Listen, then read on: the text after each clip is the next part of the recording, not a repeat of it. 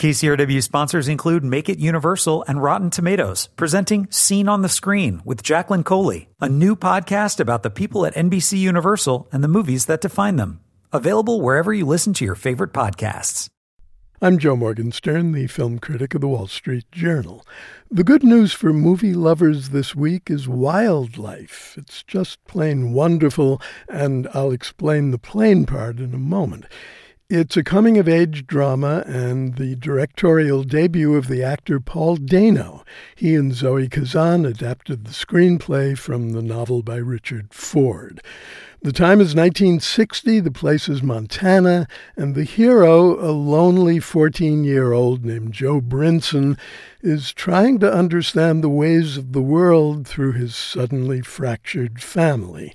He's played with great tenderness by Ed Oxenbould, who has an open, expectant face that recalls Paul Dano's character in Little Miss Sunshine, the almost silent brother yearning to be a test pilot. Joe has no ambitions he can put his finger on. All he knows is that he doesn't want to play football in spite of his father's urgings, and that he wishes his parents would get along. Jake Gyllenhaal is his father, Jerry. Carey Mulligan is his mother, Jeanette. Why they can't get along is the stuff of classic first films like this one. Mid-century Montana isn't far removed from the America of the 1920s or 30s, when life was plain. That's reflected beautifully in the film, and when people kept a safe distance from their feelings.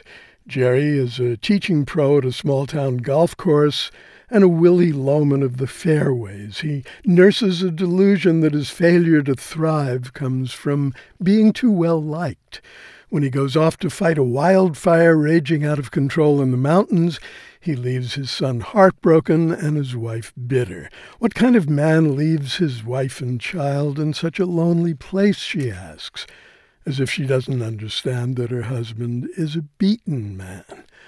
The longer Jerry stays away, the more Joe idealizes him as a wise and caring father who'll make things right when he comes home.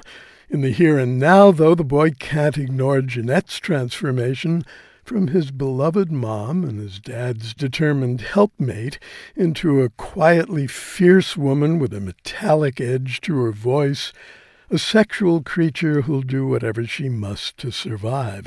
Carey Mulligan shows her character no mercy, at least on the surface. Her performance is startling and, for the most part, unsparing. It's the best thing she's ever done on screen. Joe is caught between love of his father and loyalty to his mother and comes to see both of them in a new light. It's the nature of coming-of-age stories, and the camera on the boy's face is like an MRI that reveals his feelings in real time. But another camera figures in the action, one that Joe has learned to use at his part-time job in a portrait studio.